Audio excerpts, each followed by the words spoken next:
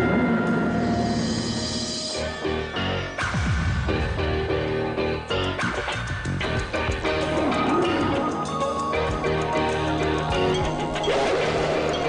guys, Andre Harrison back at it once again with episode 21 of the Motorsport 101 podcast, here from a surprisingly bright and sunny London, England here, as we get down for what's going to be another marathon episode talking about a lot of things in motorsport, some powered by petrol, some by electric, and some in packs, because that's the trend these days.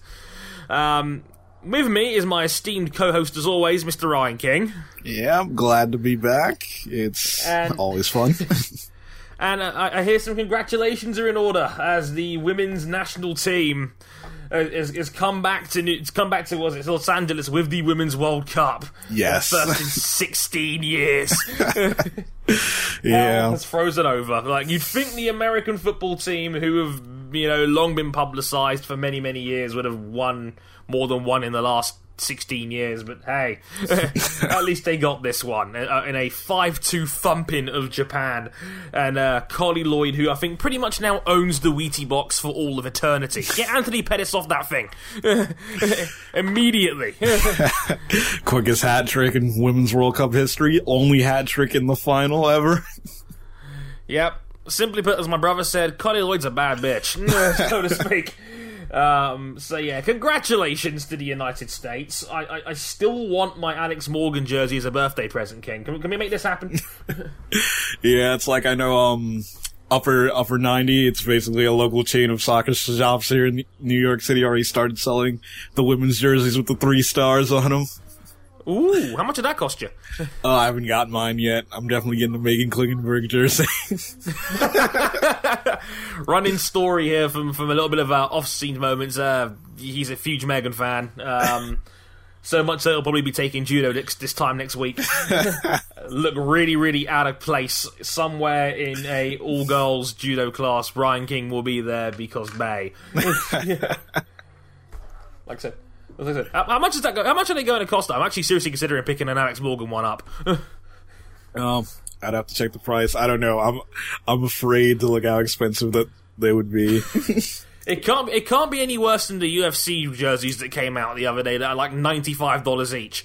Oh God! I cringed at that because they're all exactly the same except for the name on the back, and it's like, $95? Are you kidding me?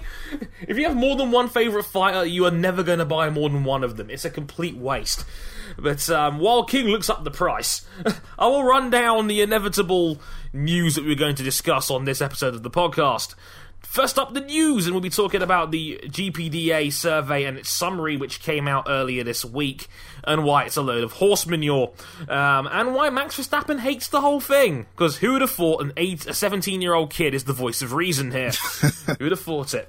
We'll be talking about why the British Grand Prix was awesome, and talking about why we all need to calm down a little bit in terms of the hyperbole, because when you see a column headlined by Martin Brundle saying, F1 has turned a corner, we all need to chill. Seriously. And also in the news section, we'll be talking about Aston Martin and the running sweepstakes of who is going to buy out Red Bull 2015 and who's going to give them engines, because after Ferrari last week, it's now Aston Martin's turn as they try to leverage themselves in the middle to get Red Bull a Mercedes power unit. Because speculation, that's why. And we'll be talking about Adrian Newey's latest project. After that, we'll be talking about Formula 1 and the British Grand Prix. That start, though, from Felipe Massa and Nico Hülkenberg, as Felipe Massa would go on to shock the world for about 17 laps. As Williams was all of a sudden 1 and 2 at the British Grand Prix for a good chunk of the race, until Williams being Williams, they got the strategy call wrong. God damn it. Just when we thought we might have our 4th different winner of the season, nope. We'll be discussing why that didn't go so well for them. We'll be talking about why Hamilton and Vettel got it so right in the end, as Hamilton's death-defying, overrated pit call won him at his 3rd British Grand Prix, and the first back-to-back British winner since David Coulthard, funnily enough. A long time since that happened.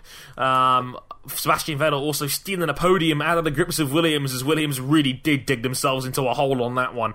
And Kimi Raikkonen finishing a lap down in, I think it's P8th in the end as well in that one. And then Mauricio Abrabeni kind of throwing poor Kimi under the bus, so to speak. We're talking about that. We're talking about Force India's B-Spec car coming good, and why I think they had a good chance of a top 5 result go away. And Fernando Alonso in the points. No Jim Beam in his coffee this episode, because Alonso got his first point of the season. Hooray! Yeah.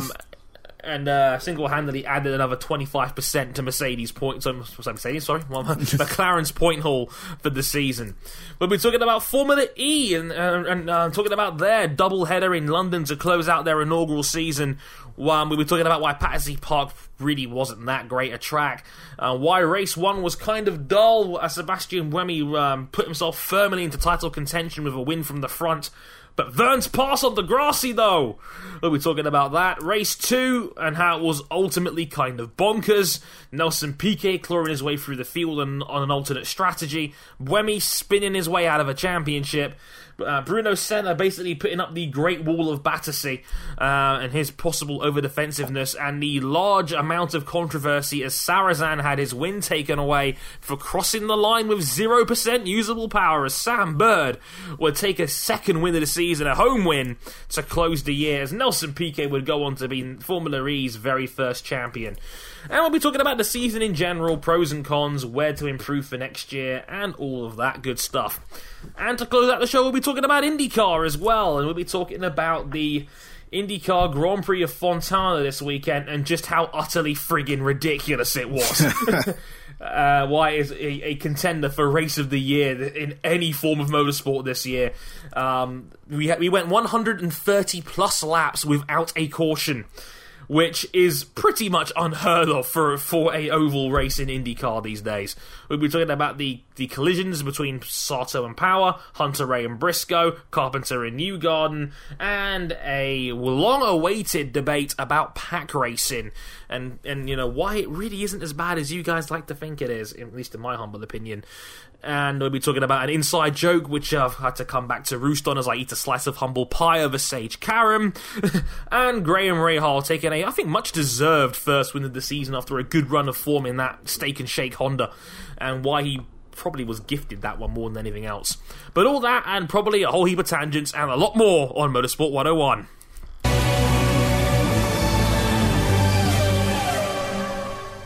Okay, to the news.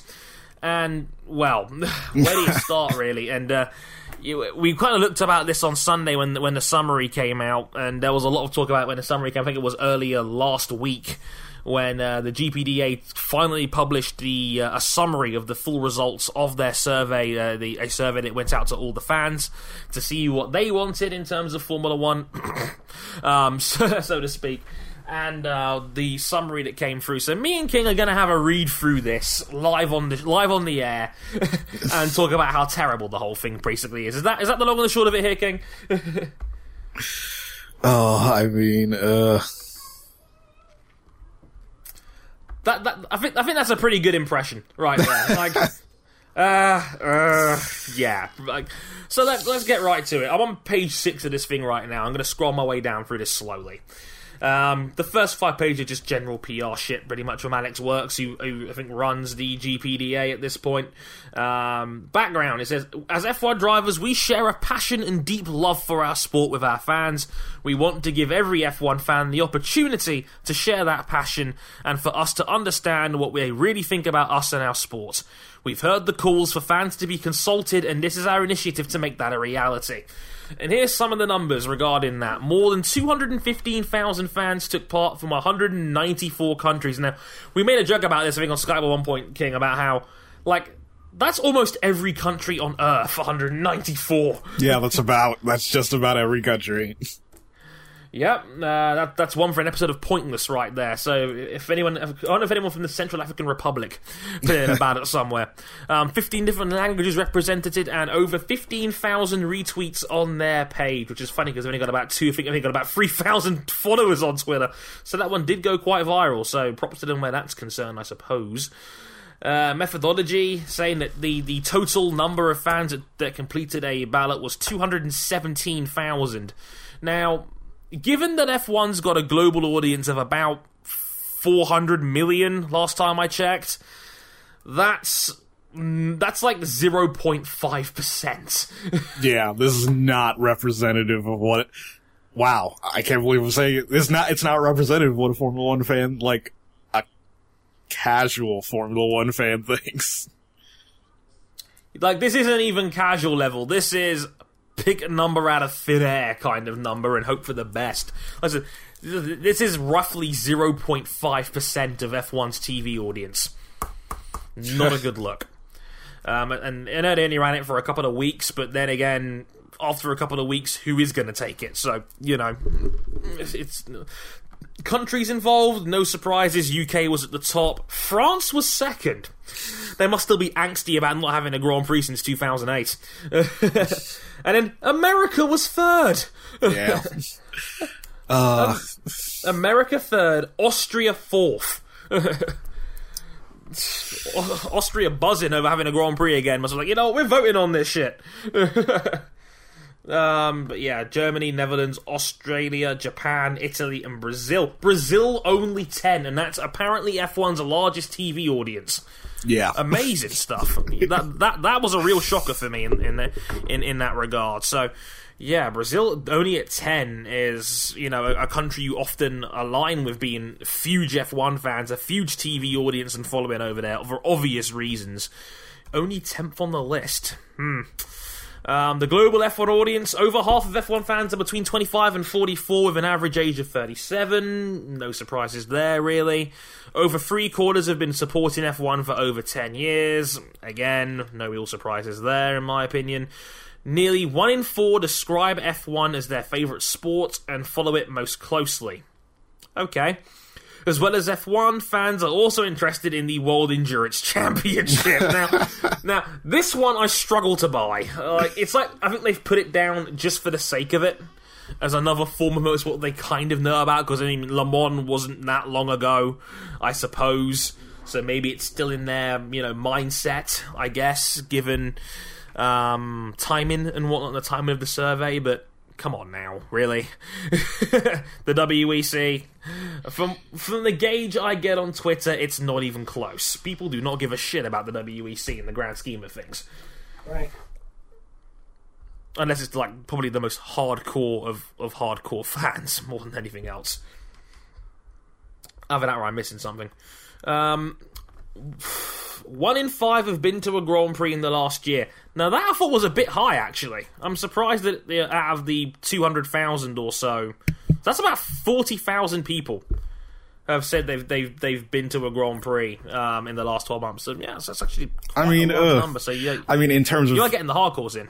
I mean, in terms of the number of people who attend races, that still is pretty low, because I would say about on average 80,000 people attend every race. That's true. That's a good point as well. So again, I think I'm more surprised just out of the sample size they took that they got quite a good chunk that have been to a Grand Prix in a year. So maybe that's just me. Attendance is most motivated by good vantage points, pit lane walkabouts, and paddock tours. Yeah. Don't say. that seems very obvious. Over half watch at least 12 races a season, frequently watching the live race. When aren't they live? I mean, like, again, if you're an F1 fan, you've probably bought Sky Sports F1, and they have every race live. So, yeah, again, not too surprised at that. I'm not sure how many countries have F1 on pay TV, so maybe that could be a factor, but, you know, I'm not buying that one too much. Yeah, I mean, when it comes to pay TV, like, obviously in Britain, there's a large tendency for pay TV to be a terrible thing, while in, like, North America, you know, USA and Canada, pay TV is pretty much standard. Beefing. Yeah. Fans' ideal time to watch F1 races is Sundays between 12 and 3. So, like, pretty much every race on the calendar on British time. Yeah. Like, the only ones that really aren't on that kind of window, I think, are Brazil and America, because they're a little bit later. Besides that, they're all in that time slot, so that's really not a big deal. 3/4 of fans watch the race from start to finish. Only 3/4? Okay. Yet, apparently, over half watch at least 12 races a year. Okay. How you follow F1, 90% watch on TV. Again, no surprise. 45% watch online. I mean, if you count like things like Sky Go and NBC Sports Extra, it's possible to watch F1 online legally, but I think that's a bit of a reach, don't you? yeah, there's no way you get to 45% that way. I mean, 45%, you're looking at roughly 100,000 people.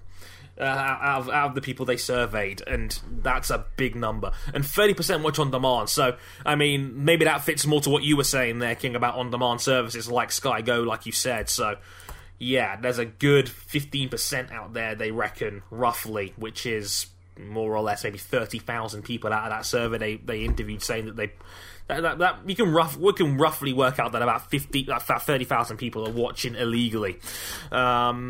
Twitter is the number one social media platform for following F1. Jenson Button is the most followed driver. Okay, I can buy that. Button is Button. Yeah. F1 websites are now the number one source of fan information.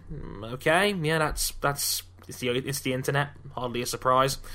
50% of you don't watch races since broadcasters have moved to pay television. Now, given the UK was number one, and given that the BBC, who are on for free, only have half the races live, that one I can actually buy. So, fair enough. I mean, not everybody pays for Sky. It's ludicrously expensive over here. I mean, it's £27 a month for Sky Sports in this country, and that's roughly, do the math here, Dre, about $45, which is not cheap by any stretch of the imagination to pay that every month. The teams and drivers you follow, a third of you support more than one team and driver. No surprises there for me. Less than 10% of you follow one team alone. I thought that would be a bit higher, actually. No, that seems normal. Really? Okay. Perception is 9/10 of the law, after all, I suppose. 80% of you don't follow a particular driver. Okay, by that logic alone, I guess that makes sense. If less than 10% follow a team, then I guess a lot of people are not going to follow just the one driver. So, yeah. Favourite teams, Ferrari at the top, McLaren, then Williams. Again, no real surprises there. Favourite drivers, Kimi Räikkönen number one. Really? I was surprised that Lewis didn't even make the top three. Yeah, it's Räikkönen, Alonso, then Button. So in other words, Räikkönen didn't even Hamilton didn't even make the top three. Yeah, that is a surprise to me. I mean, the fact that Kimi's number one says a lot. I mean, someone pointed out that these are also the oldest drivers on the grid. That's a good point as well. That's a very good point. Yeah, you're looking at 3 of the 4 oldest drivers in the field there. Anyone not there is Felipe Massa, who's, I think, pretty much the exact same age as Fernando. I think they were born in the same week. So, yeah. Maybe that makes sense, given in terms of how long they've been around. They've had the biggest chance to pick up fans, I suppose, in that regard. But Raikkonen being number one is very interesting indeed, given the guy has pretty much zero character and he's a bit of a douche in general. But, you know, I guess people are so tired of fake characters in F1 and fake optimism that they'll just take the one guy who's being real, even if he's kind of a dick, I guess.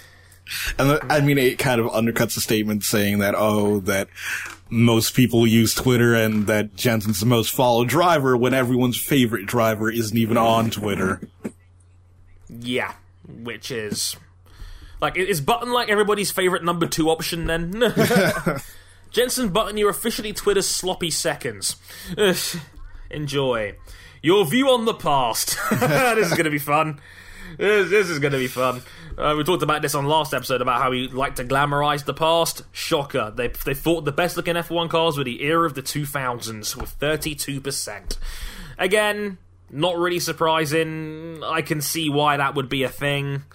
I can buy that. The 2000 cars are very nice. Yeah, but I mean, the trend says a lot about how F1 fans actually don't really care about the past. When the further you go back, the less and less they care about, the less and less they think the cars are the best looking cars. Yeah, I'll give you a rundown here real quick. 32% had the 2000s. Then you go back, the 90s, 20%. The 80s, 18%. The 70s, 12%. The 60s, 5%. The 50s, 3%. So, in other words, people find these current cars, which people, generally speaking, don't like very much. They always like to nitpick them. 10% liked the current crop of cars the best, which is more than the 60s and 50s combined, which I think is very interesting indeed, actually. Your top 3 drivers of all time. Number 1, Ayrton Senna. Oh, for fuck's sake. Here we go again. Like, I'm not even going to go into massive detail about why that's horse manure. All I will say is, listen to episode 8 of the podcast, and we'll tell you why I think that. I mean, you've got to really reach to have Senna at number 1, in my opinion. And I think King would back me up on this, especially given that Michael Schumacher is second. Now, don't get me wrong, on our lists on said episode, minor spoiler, we both had Schumacher second, but not to Ayrton Senna, which just makes it all the more hogwash. And then you got Alan Prost third, which, you know, I guess 2 and 3 being right is fine, but it kind of looks bad when you see who number 1 is. It just looks all the more worse, so to speak, in that regard. You make 2 and 3 look doubly stupid if you have Senna at number 1, quite frankly. But yeah, if you want to find out who both of our greatest drivers of all time is, go listen to episode 8 of the podcast. Find it somewhere. It's somewhere in your iTunes feed. Your image of F1. Less than 10% of you believe F1 is healthier now than it was 5 years ago. Not much has changed in 5 years, folks. Really. Yeah. Similar problems in 2010 are pretty much the same now, if not only slightly exaggerated because of how expensive the engines are. But in 2010, it was pretty much the same thing in terms of spending issues more than anything else. Exactly. 2015, top 3 attributes you use to describe F1. Expensive, right at the top of the pile. Okay. Really, would the first thing to come into a fan's mind in today's F1 would be expensive? I find that hard to believe. I really do. Technological second, boring third. Okay. And in 2010, the number 3 option was exciting. Really? I can't remember a single race from 2010. Maybe that's just me and my old man memory kicking in there, but no. More people say that F1 needs to feature the best drivers, 88%. Again, redundant statement, really. Everybody thinks that, really. Why would you want not the best drivers to feature in F1? I mean, does anybody really want to see Draconi in F1? No. No. Less people, though, do believe that F1 features the best drivers, which is a little bit more intriguing, because it was 65 in 2010, but because, you know, people love to slap the term pay driver on people. See Sorokin as he strolled to GP2 victory this weekend. I don't know. To me, it seems like there are very few drivers who I say that are ready for F1 and are the best in the world and not in F1. Usually... Yeah. I'd say your Stoffel Van Dorn, your young drivers like that, they'll get to F1 eventually. It's not like they're being left out.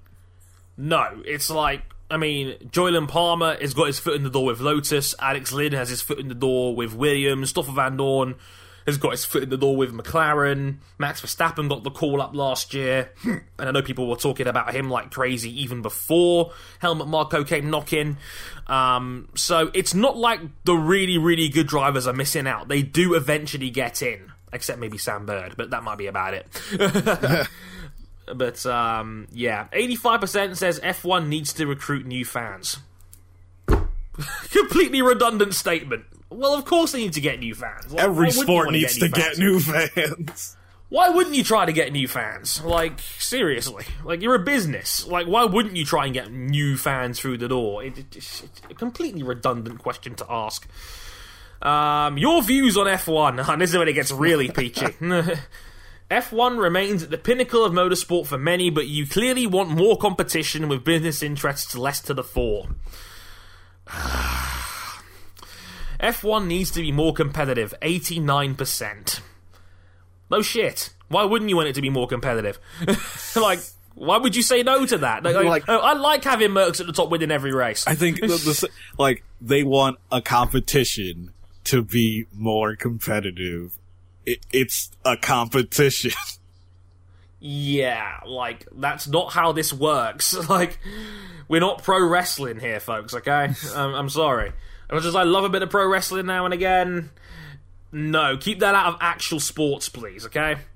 Formula 1 needs to do more to attract and retain new fans. 85%.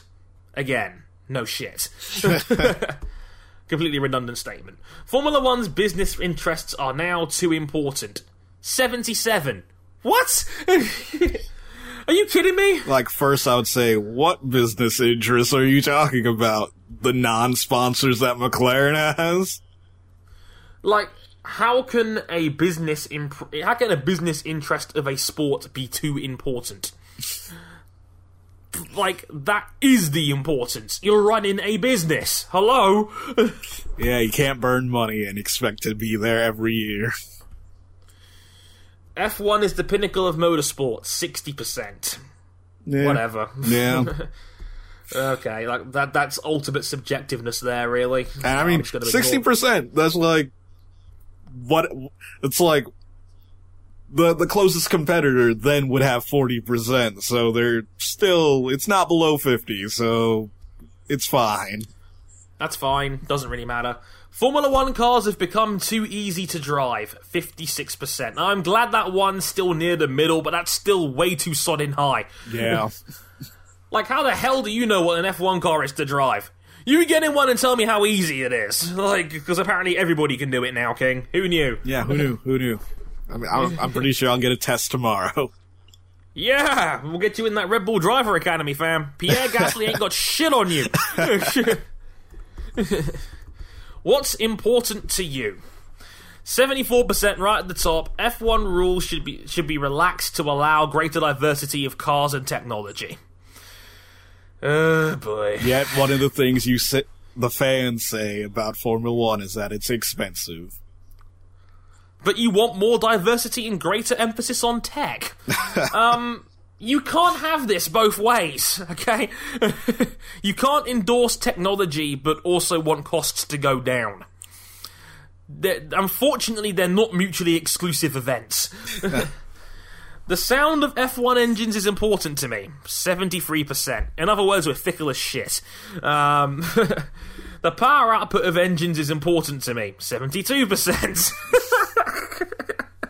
So in other words, the sound is important, but the power is important too.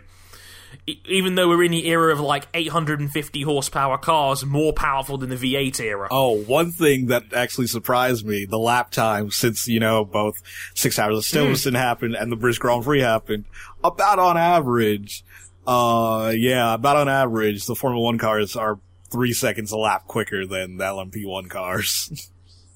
Oh! Yeah. Funny that. And they're only going to get faster if these strategy group rules come into play. If that rhetoric is going to be a thing, they're looking to make the cars dramatically quicker. So the gap's only going to get bigger again if the strategy group has anything to say about it. So and it should be noted that the ACO is going to slow down the LMP1 cars next year. So they've gotten too quick apparently because 205 mile an hour on Le Mans is too much. Yes, yes. Apparently. Team running costs are too high and not sustainable for a healthy future in Formula 1, 68%. Now I'm going to read that one more time. Formula 1 rules should be relaxed to allow greater diversity of cars and tech, 74%. 68% say team running costs are too high and not sustainable for a healthy future for Formula 1. You cannot have your cake and eat it too. No. You cannot reach for that second slice of cake. That's not how this works. You can't say, I want more technology in Formula 1, but I want Formula 1 to also be cheaper. No. Yeah, exactly. As I mentioned 5 minutes ago. Yes. The size and type of Formula 1 engines are important for me. 59%. Really? Like, the engines are smaller because that's just the direction that automotives are going in these days. Like, BMW's M5s have gone from V10s to V8s and having turbos on them. The MP4's got a V6 twin turbo instead of a V8, and that's been there's less V12s and V10s in general in autosport these days in general. So I'm not too surprised that the engines have gotten smaller because that's just the trend more than anything else. So yeah. unless you're Lamborghini, who really cares? Like. Because I know they love their big block V12 still, but nobody else does. No, it's Formula One. Yeah. Formula One needs to. Go on. Yeah, running big engines is not efficient anymore. It's too expensive to develop that. It's too expensive for normal people to run that, considering the fuel prices nowadays. Yeah, it's like, yeah, you can have your Aventador, but enjoy getting your 5 miles to the gallon out of it. Formula One needs to promote increasing fuel efficiency, 32%. Okay, so in other words, you don't really want this whole fuel-saving thing to be a thing, but would you rather have the cars be, like, 2 seconds a lap slower by having enough fuel to complete the race straight away? I don't think you'd want that either, because, we kind of care about lap times too, apparently. I would be more likely to follow F1 if all competitors used the same cars and engines. 16%. Now, that I thought was interesting, because they're basically asking, do you want F1 to be a spec series? People don't want that. People don't want that, yet there's always constant debate, this driver would be doing so much better if they were all in the same car. Yeah, it's like, if everybody was in the same car, who would win? In other words, you want GP2, which is basically what GP2 is. Yeah. Only 1 in 6, which I thought would be a bit higher than that, to be honest. But, okay, I'm okay with that. Spec series would be terrible for F1. It'd be great for a show, but F1 would be hitting the brick wall in terms of innovation, which I don't like that either. A standard engine should be used by all Formula 1 teams. Again, 16%. Okay. Is that did they get that many Red Bull and McLaren fans on this survey by coincidence? I have no idea. I wonder. Formula 1 would be better served by fewer teams running more cars. 14%. That one I approve of. Well done, boys. Yeah, that's fairly obvious. Yeah, well done, boys and girls. You're not completely brain dead. Improving the spectacle. There should be more than one tyre supplier allowed. 80%. Oh, for the love of God. People still smiling like 2005 was an amazing season, when it wasn't. They're just smiling because Schumacher lost. They're smiling because Schumacher had lost without realising that the sport was completely dominated by Michelin runners. So yeah, one tyre will be better than the other, because that's how these things work, and then you'll have even less of a show as the other guys on the inferior brand fight each other instead. Do you really want that again? No. The only reason we had a tyre war was to cripple friggin' Ferrari in the end. That's just how this shit works. In-race refueling should be reintroduced, 60%. I thought it'd be a bit higher than that, actually. So, okay. Yeah. In-race refueling, 60%. Well, okay, fair enough. An annual team budget cap should be introduced and policed, 54. Now, pretty much 50-50 on that one. In a perfect world, I'd like a team budget. Never gonna happen. Yeah, I bet that's what was said in the boardroom. Just like, no, this is not gonna happen, guys. No. You're not going to tell Ferrari to spend $30 million a year on F1. I'm sure they'd like it, but, nobody wants Manor up there, except for Manor. And maybe Jake Callahan on Twitter. Shout out, Jake, if you're listening. Points should be awarded for fastest lap, 51. Surprised that wasn't higher, actually. Yeah. I'd be totally fine with that. 2 points for fastest lap if you're on the lead lap. I'd be cool with that. Besides, it wasn't a bit higher than that. Teams can purchase and run customer cars, 44. Now, now... Oh my god. Like, customer cars would be the best way of solving this immediate competition problem, and less than half of the fans surveyed wanted it. That's worrying. Because, I mean, there seems to be a general consensus is... the general consensus seems to be if a team is running customer cars, they cannot win. Which, strictly speaking, isn't true. Yeah. We've had many a customer car win before, so, just see ... Williams. Back in the past when they weren't really a factory team. So, the introduction of DRS has improved racing, 40. Now, I thought it would be lower than this. Yeah. So I'm glad people have realised that DRS really isn't all that bad, actually. So I'm glad about that. Points for qualifying, 38. I'm glad people have looked quite negatively on that, because giving out points for qualifying kind of defeats the entire purpose of qualifying. Unless you've got randomised grids, there's no point. In my opinion at least. An additional third driver race should be introduced over the weekend, 28%. Gimmick. Next. This is King's idea. A success ballast, a handicap system for winning teams should be introduced to keep the field closer. King, they don't like your idea, 26%. Yeah. People don't like gimmicks in Formula One. They want it to be a gimmick-free zone. But they want better racing. You can't have this both ways, people. How many times have I got to tell you this? Reverse grids, 18%. Good. Next. What do you want to see from drivers? To be open and honest with fans, 86. Yeah, so again, why wouldn't you have that all the way? I don't know.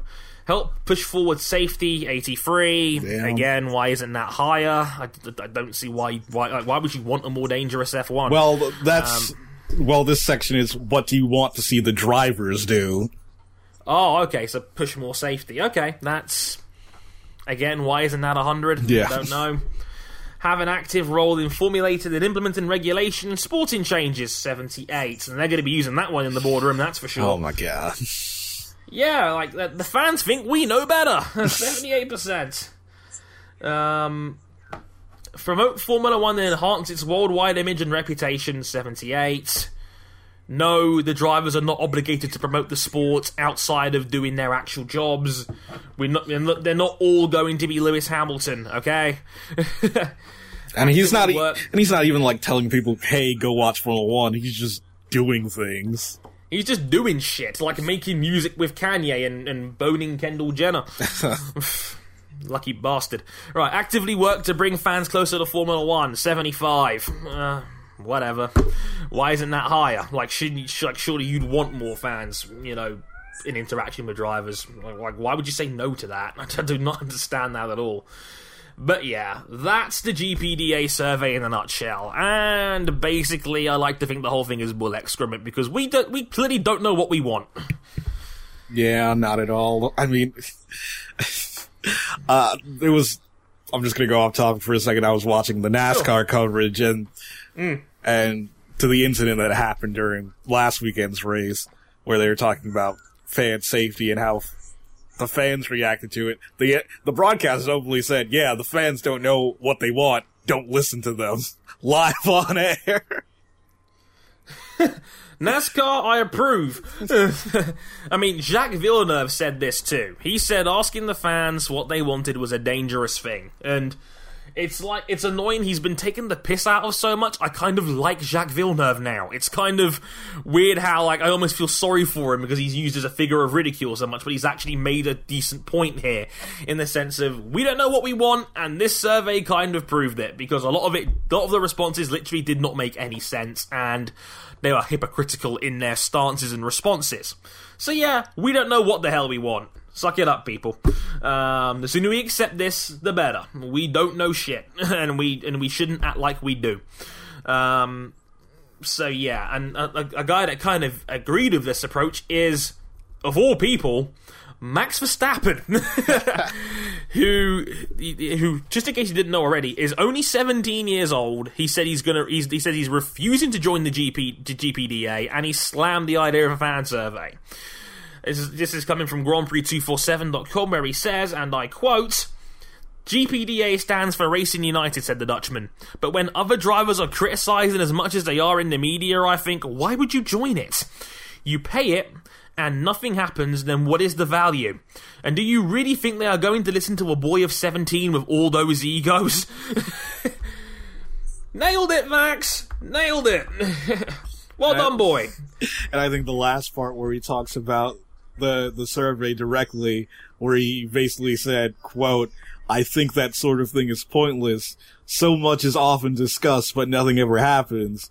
It's been like that for years. And if anything's going to change, I don't think it's going to be because of the GPDA." He's a smart kid, this Max, isn't he? Yeah. He's no idiot. He knows clearly, given the references he's made before to guys like Felipe Massa after that crash at Monaco, he's been watching Formula One for a long time. He clearly knows what goes on behind the scenes. He knows what's going on. He's no idiot when it comes to the politics of F1.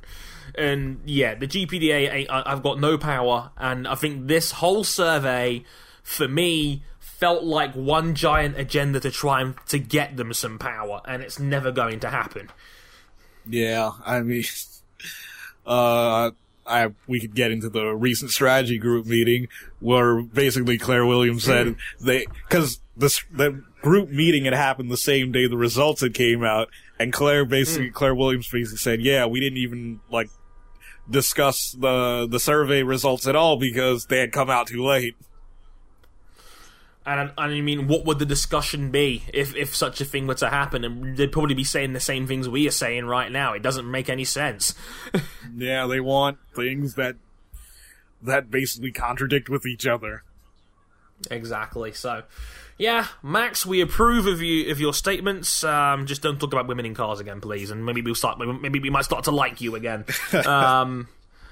So yeah, talking about that. Well, I'll move the Hyperbole talk to the race itself. But yeah, there was also a little story that leaked out, I think, during the race weekend itself, of the possibility of Aston Martin buddying up with Red Bull Racing to try and leverage a deal to get Mercedes-powered engines to Red Bull Racing, for them to essentially enter F1, which was kind of a nice idea. I think it was kind of, people tried to put two and two together because Adrian Newey is working on a car project with Aston Martin outside of F1. So I think people kind of put two and two together on that one and tried to make a story out of it. I don't really buy it very much at the moment, and Aston Martin themselves came out on Monday and said, it's improbable, we're not really going into F1, and we haven't really got the money to do it justice, King. Yeah, I mean, that too seems very strange because that's not what the rumors were about. It wasn't about Aston Martin buying a team. It wasn't about Aston Martin entering a new team. It was more about them being a partnership. Yeah, it was more about a partnership and them being the vehicle for Red Bull Racing to procure the services of a Mercedes power unit. Yeah, it's like, okay, so Red Bull can't get a Mercs unit themselves, so we're going to get Aston Martin to do it for us. It seems very bizarre. It's like something you get in a playground when you're trying to get somebody else's Pokemon cartridge. It's like, yeah, I can't get this game myself, but if I can talk to a friend who knows a guy, maybe we can sort something out. The whole thing just seems kind of sketchy, really, because it's like Aston Martin was deflecting rumours that wasn't really there in the first place, which is just kind of weird. It's like, oh yeah, by the way, we're not really going to get into F1, guys. Sorry. Nobody really thought you were, but okay. Cool. Okay. And, it's like nice to establish that. People are looking into the fact that, Mercedes-Benz owns 5% of Aston Martin, and recently it's come out that Adrian Newey, who is essentially a Red Bull employee for life now, is going to be designing an Aston Martin road car. Ooh. Looking forward to that. So it seems like the rumors do have some sort of weight behind it. A little bit. Like, you can piece something together out of this, I suppose. So, I mean, journalists have a knack of digging something out of nothing. This isn't quite a nothing. It's close. Yeah, it's fairly close to nothing. But it's something, like, you know, it's like digging up fool's gold, I suppose, in that regard. So, you know, must we speculate over the possibility of Aston Martin? And then I got into a huge conversation with a guy on Twitter called Scott, who was just going back and forth to saying, yeah, well, what if Red Bull do this? And what if Renault buy this? And what if Red Bull are powered by this? And what happens to their academy? And it's like, I never really realistically bought into the idea of Red Bull quitting. I think it's just Dimitric just saying shit, so to speak. Hashtag that. Yeah, I mean, they're far too invested to just pull up and leave. No. And if they do, it won't be for like 5 years or something like that anyway, so I don't see them ever quitting that anyway, so yeah, they've put way too much marketing money into that hole for them to suddenly pull out, in my opinion, the moment the shit hits the fan, so... And, you know, they're still fourth in the construction, which isn't terrible for Red Bull. It's just not where they really want to be. It's just a bad season more than anything else. There's no reason why Renault can't pull it back for next year. I mean, we saw what Ferrari got up to this year and the leaps and bounds differences they've made this year, so there's no reason, in my opinion, why Renault couldn't do the same year to year. So, you know, especially if they get a pass, which is what the strategy group are kind of wanting to happen. They want to give Renault a chance, which is just bizarre. But... yeah, that's the news pretty much. And after this quick musical interlude, we'll be talking about the British Grand Prix.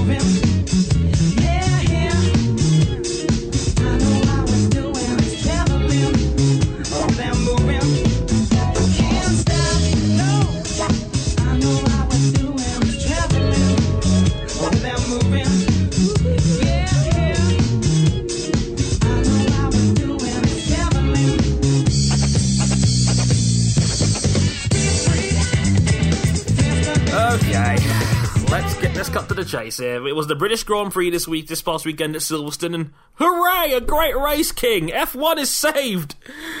Yeah, it was a very good race, but I'm not on the F1 is saved bandwagon hype train hybrid. You don't believe in the HMS Martin Brundle, the hype boat, so to speak, because it was raining after all.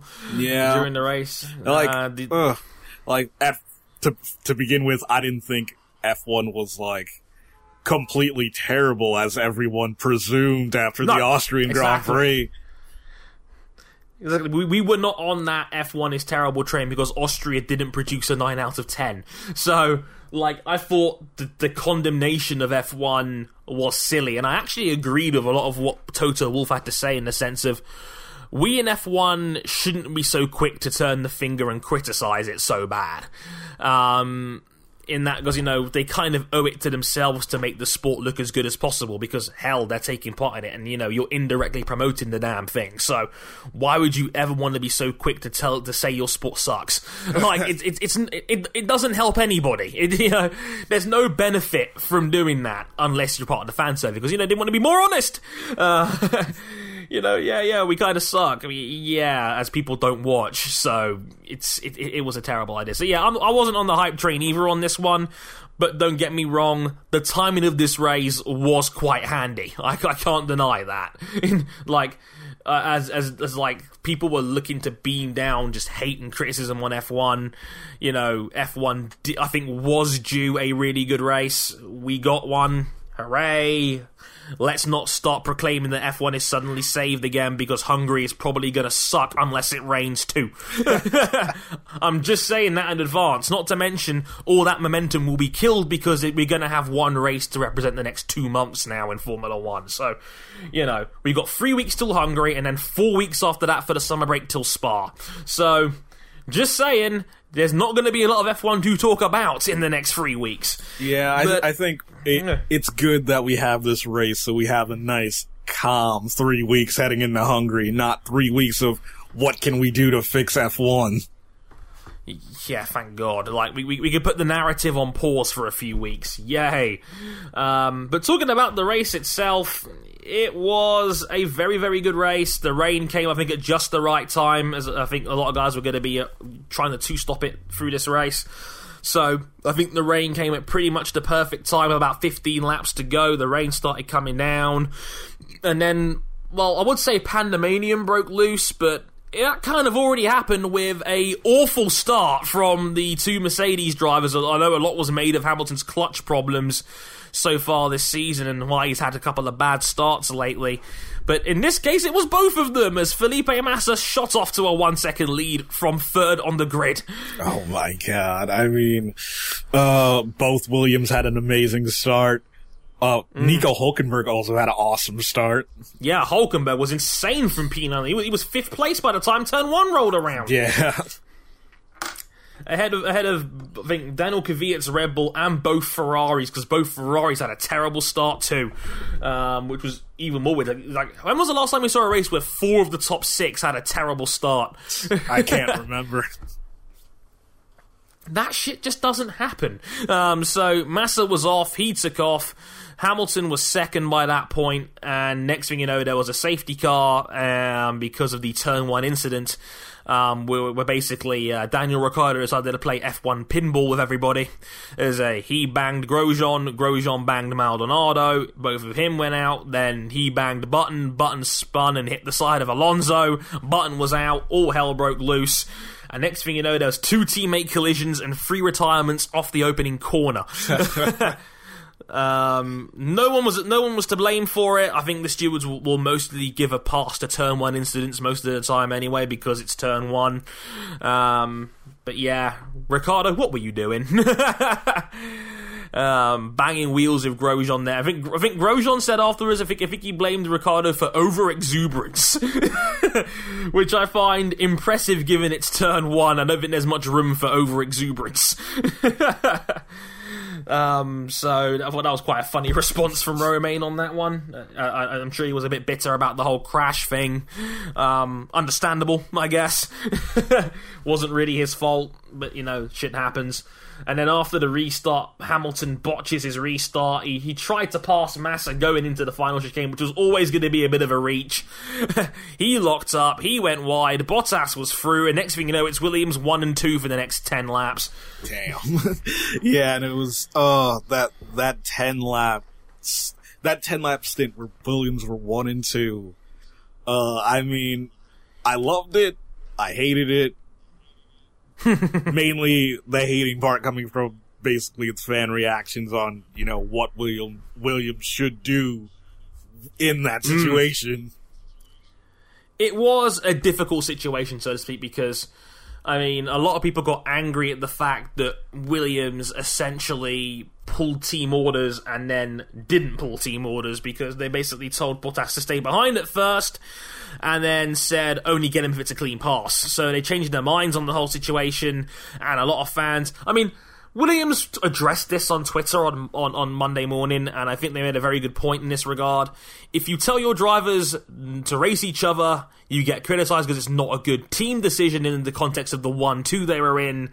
If you tell them team orders, you get criticised for that too. So, I do get where Williams are coming from in the regard of, well, you're kind of doomed if you do and doomed if you don't, so to speak.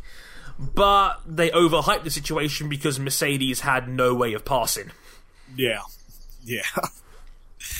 They were confusing themselves over a situation that didn't really exist.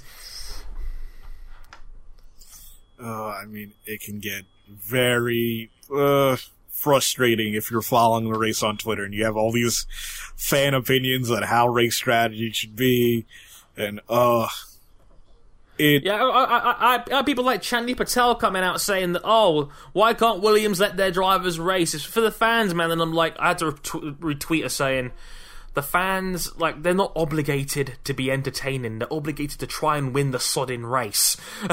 Yeah. Like, I was like, you people can't be this stupid, right? This is a race, right?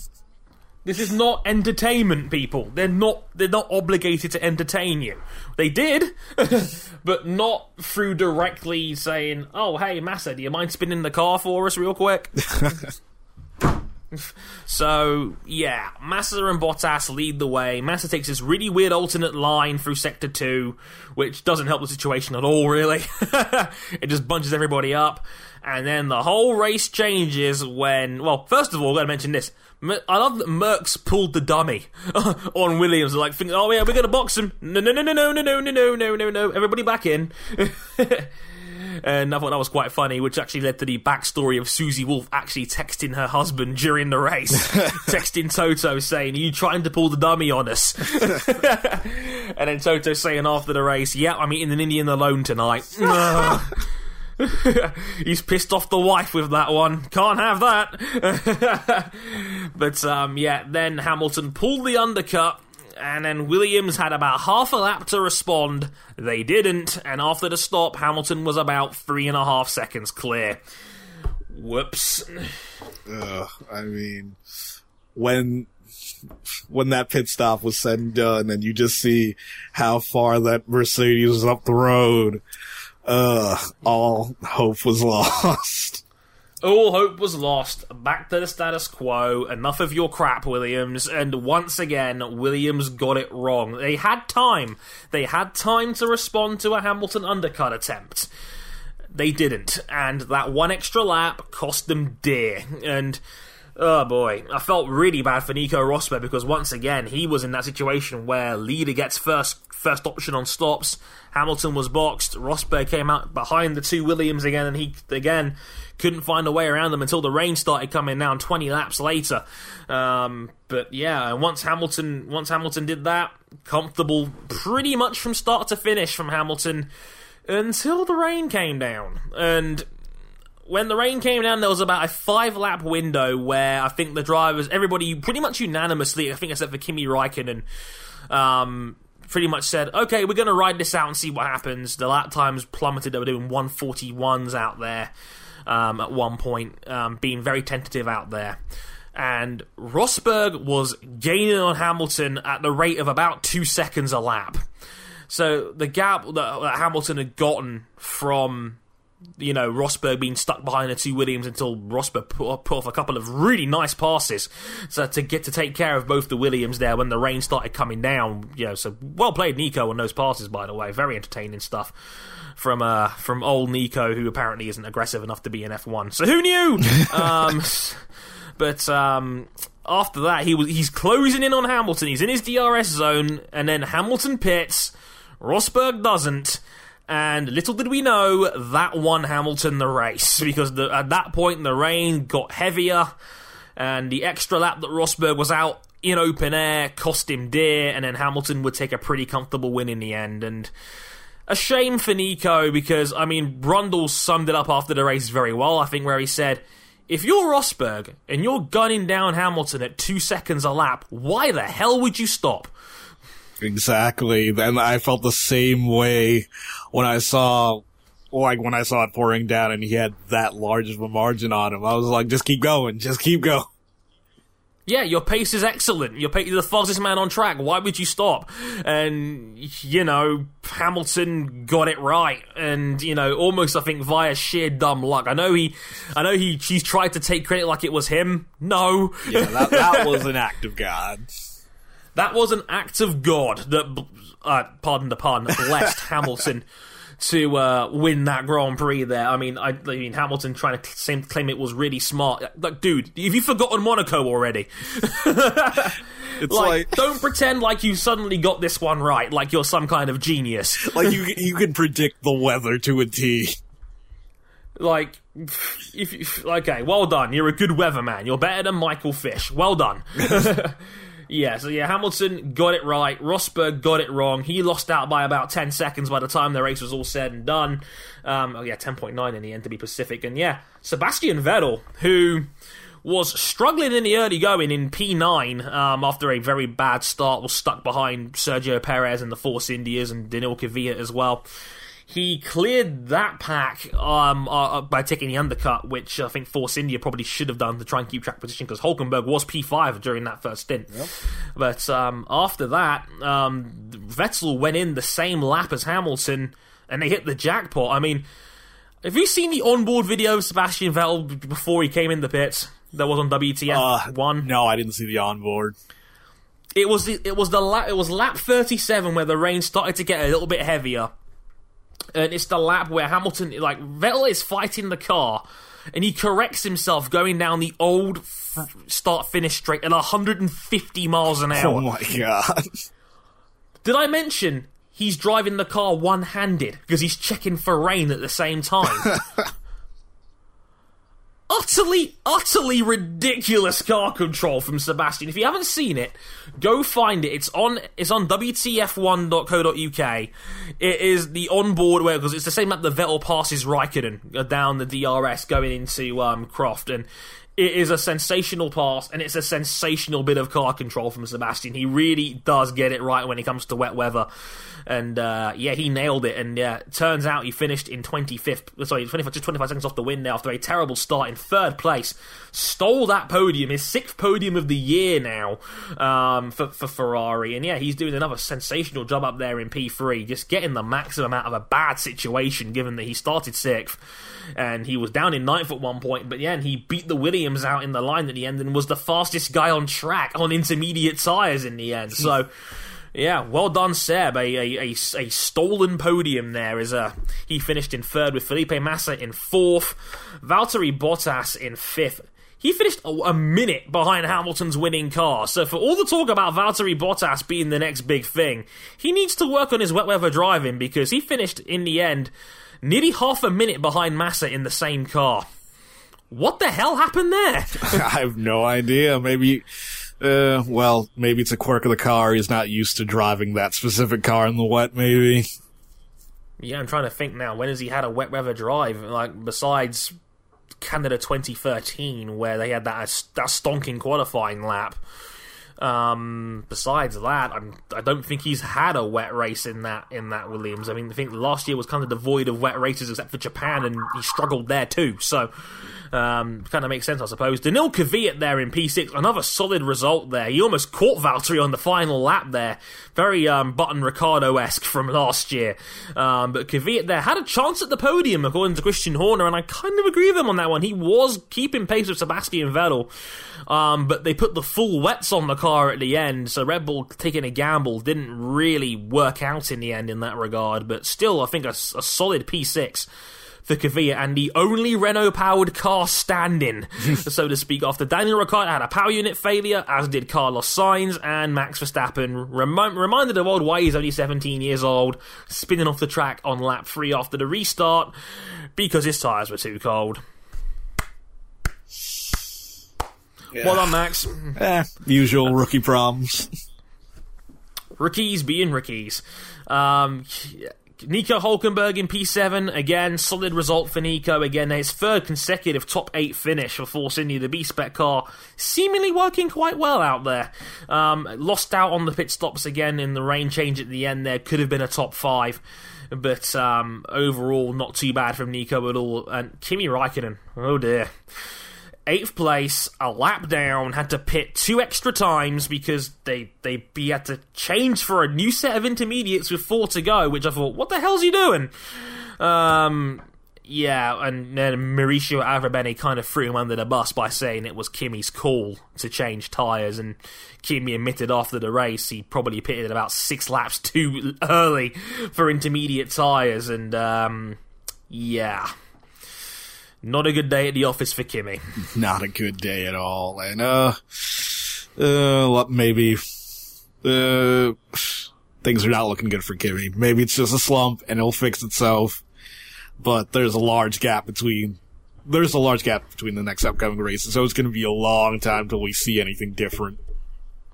Indeed. Not to mention he's 60 points behind his teammate, which is not a good look at all, because Vettel's been arguably driver of the year so far, given his consistent quality. He's not finished a race outside of the top 5, has 135 points.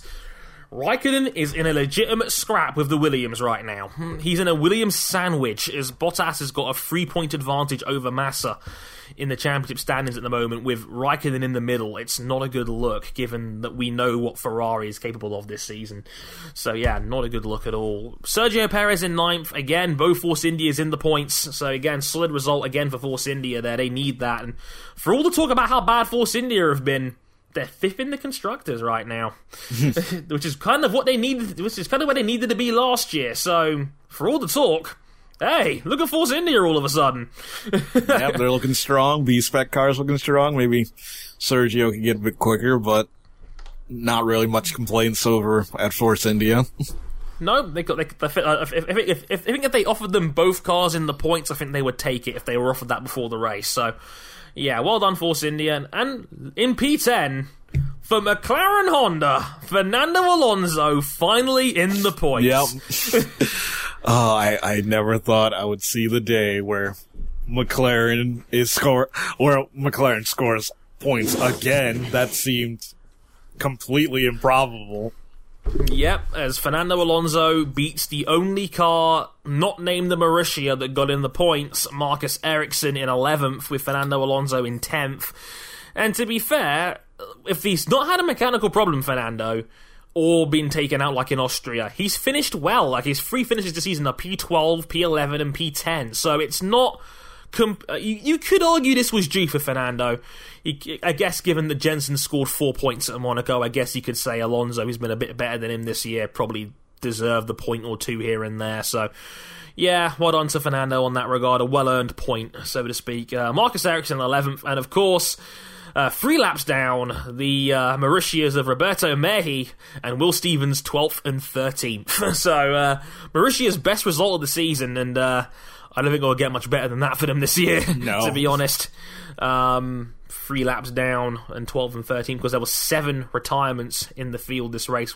Carlos Sainz, power unit failure. Daniel Ricciardo, power unit failure. Max Verstappen spinning off. The collision of Grosjean, Maldonado and Button, and Felipe Nasser, who didn't even make the start due to a gearbox problem. But yeah, if you want to see my full race review of the British Grand Prix, it's on the website, harrison101.com. I gave it an 8 out of 10. It was a very, very good race. Very much enjoyed it. Check it out if you haven't already. You probably have if you're listening to this show. But yeah, enough about Formula 1. After this quick break, we'll be talking about the Formula E race in my hometown of London.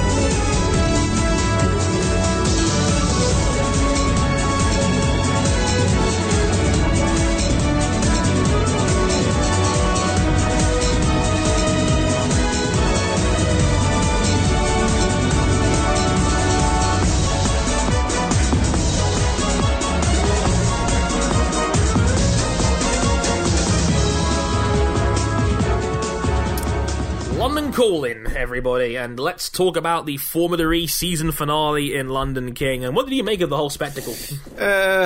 It looked... the race 1 could have been better. Race 2 was pretty decent. There was room for improvement, but I mean, it was a below average Formula E race, but a pretty decent race by itself. Yeah, it's like the context of Formula E, this was actually quite mediocre, especially race 1. Like, race 1 was arguably the worst race of the season. Race 2 was pretty good, but still probably wouldn't even make a top 3 for Formula E this season, which says a lot about the quality of the races we've gotten this year more than anything else. So, yeah, I mean, Battersea Park, I don't think really worked as a race, or as a venue, so to speak. Yeah, the roads are just far too tight to actually have any real... They're not roads, it's a friggin' park! There's no chance of overtaking at all. Yeah, that was practically nowhere to pass. The road, the park lanes were very, very narrow, barely enough to get 2 cars through. Not very many places you could pass a guy, especially during race 1, because turn 1 itself was partially cordoned off because it was too bumpy, and then removed for race 2, which didn't really make a difference, but still. Well, you know, it's one of those things. In qualifying for race 1, Buemi was on pole, beat the whole field by half a second, which was a bit of a shocker. I don't know where Buemi got that from all season, but he would, casually stroll off to take a rather boring race 1. It's funny, I was watching this at my auntie's house with like some of my family that actually are into their motorsport, funnily enough. All of them fell asleep during the race except for me. Including my own brother. Which was just hilarious in its own right, really. Just having, like, Buemi there, like, take a very easy win.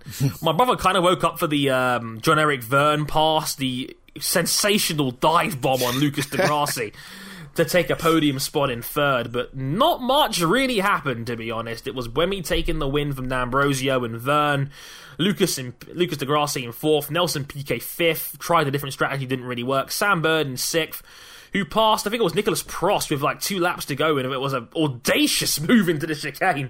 Sam Bird, the bird is indeed the word on that one, more on that later, but he was in 6th, Nicholas Prost 7th, Loic Duval in 8th, Oliver Turvey making his debut in Formula E in 9th, for the next Tev team there, because that seat's been going on a merry-go-round all season long, really. But Turvey, I think, held himself quite well out there, so props to Turvey. And Stefan Sarazan in P10 getting the last of the points, ahead of Bay, Simona in 11th, then a big gap back to Karun Chandhok, Heinfeld, Lima, who, for some reason, decided to completely burn his battery out. No concept of battery management whatsoever from Lima. Rookie mistake. Jarno Trulli, Bruno Senna, Salvador Duran, Alex Fontana didn't make the end, he was 4 laps down. Daniel Abt had some kind of car damage which made him hit the wall at the end, 15 laps in, and Sakon Yamamoto, who did not finish either. But yeah, Duran got a time penalty in the end as well because he overused his power on his first car. But we skipped to race 2. The turn 1 barricade was removed, and everybody got their calculators out like an episode of Mini Drivers, because we were all just working out the points as it was going on, because the qualifying session for the second race was mental. it was really, really mental. It was a rain-affected qualifying session, because the first 2 groups of qualifying cars ran in the dry, and then this Q3 and Q4, the groups that just so happened to contain Lucas Di Grassi and Nelson Piquet, were rain-affected, King. Yeah. Yeah, pretty much, and yeah, it was kind of like having 2 grids at once, because, like, to put into perspective, Jarno Trulli was the worst of the dry runners. He was 3.1 seconds off the top. He did a 1:27 dead. The next car was the fastest of the wet runners, and that was Lucas in P11, 1:32.5. There was a 5.5 second difference around 1 lap of a 90-second track because of the rain. I know the Formula E tyres are all-purpose, but less grip is less grip. So, like, Lucas kind of led the B grid ahead of Turvey, and then Simona, who set a hell of a lap there at the end to get into 13th ahead of John-Eric Verne, her slightly better teammate. Nicholas Prost in 15th. Then Nelson Piquet was down in 16th, which we all thought, oh shit, title over for Piquet. But Piquet drove that car like a man possessed. During race 2, he pulled off a couple of really bold passes. The one to Salvador Duran after Turvey had kind of moved over because there was a bit of team orders out in the next dev team. Oliver Turvey was the faster guy, but Turvey let Nelson through, and then on the same lap, he went around the outside and then dive-bombed into the final chicane to pass Salvador Duran, and little did we know at the time, that was a title-winning pass from Nelson Piquet, as he would eventually finish in 7th place, but it was chaos. Race 2 was chaos. We had a safety car in the middle because Sako Yamamoto binned it into turn 2, and afterwards, Nelson's superior strategy came into play. He went going up the field. Stefan Sarrazin pretty much led from start to finish. Just one problem, Sarrazin crossed the line with 0% of workable power left. So, as by the rules, you are given a 49-second time penalty if you cross the line with 0 usable power.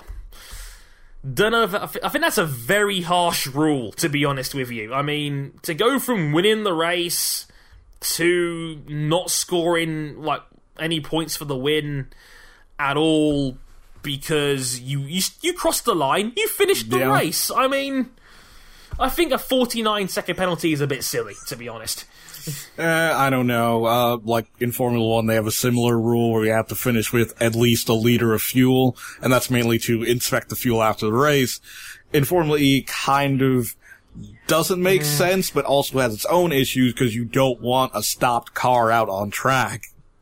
That's true. After the race, you don't want to be, like Lucas Di Grassi did it basically at Berlin, where he crossed the line and then his battery conked out about 100 yards later. He crossed the line with must have been less than 0.5% of his battery left, because he had to be literally towed into Parc Ferme, which was kind of surreal to watch.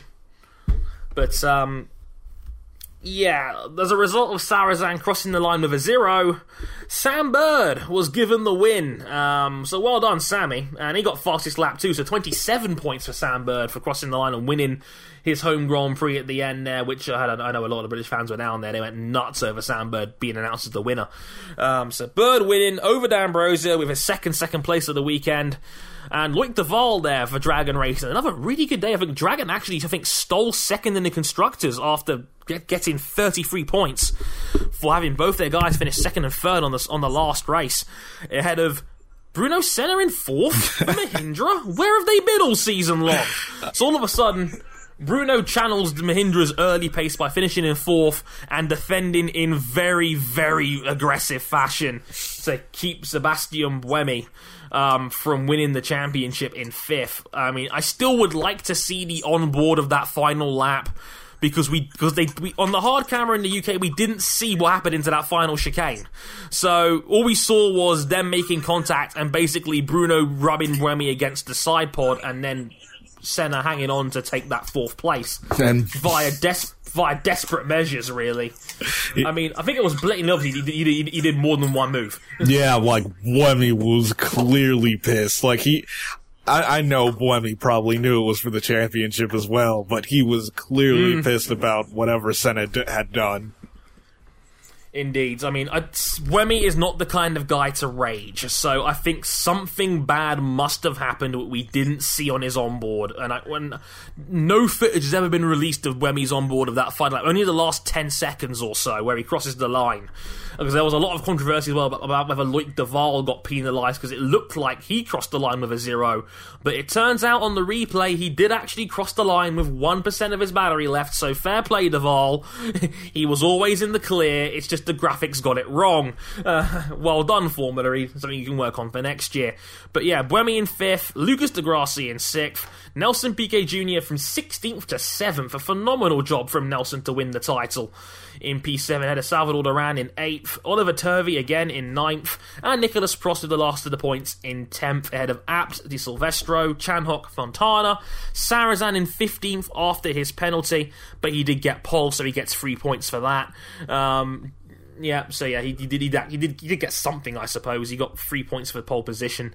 John-Eric Verne in 16th place ahead of the retired cars of Heinfeld, Lima, Trilli, and Yamamoto. So the final championship standings had Nelson Piquet Jr. winning the title by 1 point over Sebastian Buemi, 144 to 143. Nelson Piquet was in third with 133 points. Jerome D'Ambrosio in fourth with 113, and Sam Bird jumped up to fifth at the end with that last win of 103.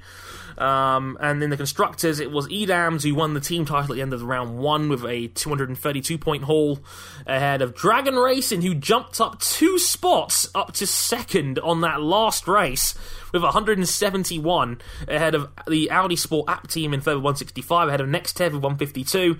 Ironically, 144 out of Nextev's 152 points. Both all came from Nelson Piquet. The other car only scored 8 total points this year. Talk about a carry job. And then Virgin Racing in 5th with, again, Bird scoring 103 out of the team's 133 points. But, yeah, a pretty chaotic final race. If you know the context, it's not quite as entertaining as you think it is, but live, it was a thriller. It was an absolute thriller. So, definitely the finale the sport was kind of looking for, and it worked out because the ITV1, which was showing the main race, ITV proper, 1.2 million viewers. 1.2 million viewers tuned in for that season finale, so great job for ITV1 promoting the sport there. It seemed to work out quite nicely in the end with a very, very solid TV rating for a Sunday afternoon. So hopefully that could only mean good news for the future in terms of Formula E featuring on ITV for the future. But overall, King, I think it's fair to say, pretty great for a first season. Yeah, completely fantastic for a first season for Formula E. I wasn't skeptical, but I partially didn't like the styling of the car bodywork, but besides that, I was completely on board for the series. But I was stunned by the quality of racing that we saw this year, and the fact that we had so many different winners in Formula E. How many did we have in the end? I think we had Buemi, Degrassi, Piquet won a race, Bird won a race. Who else was in there? Think back. Shoot, my memory's going here. Hang on. I've got James down there right here, actually. Hang on. Yeah, so Lucas won a race, Sam Bird won a race, Buemi won in Punta del Este, Anthony Felix da Costa for Amlin won in Argentina. Then you had Nicolas Prost win in Miami. Then you had Nelson win his first race at Long Beach.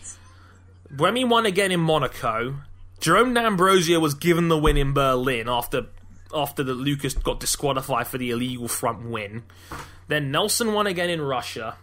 Then Buemi won race 1 in London, and then Bird won race 2. So 6 different winners? Yeah, 6 different winners. 6 different winners, we'll take that for a first season. Yeah, I mean, it's a spec series, so you're going to have unpredictability in there naturally, but yeah, there was a lot of competitive guys in there. We saw guys come in late, like Loic Duval, who was more than held his own out there on many occasions. Anthony Felix da Costa was very good. I mean, the quality of the field was excellent. There's a great blend of young talent as well as recognizable names, established veterans. I loved the lineup of the drivers. I thought that was one of the best things the series had going for it, and that definitely delivered in that regard.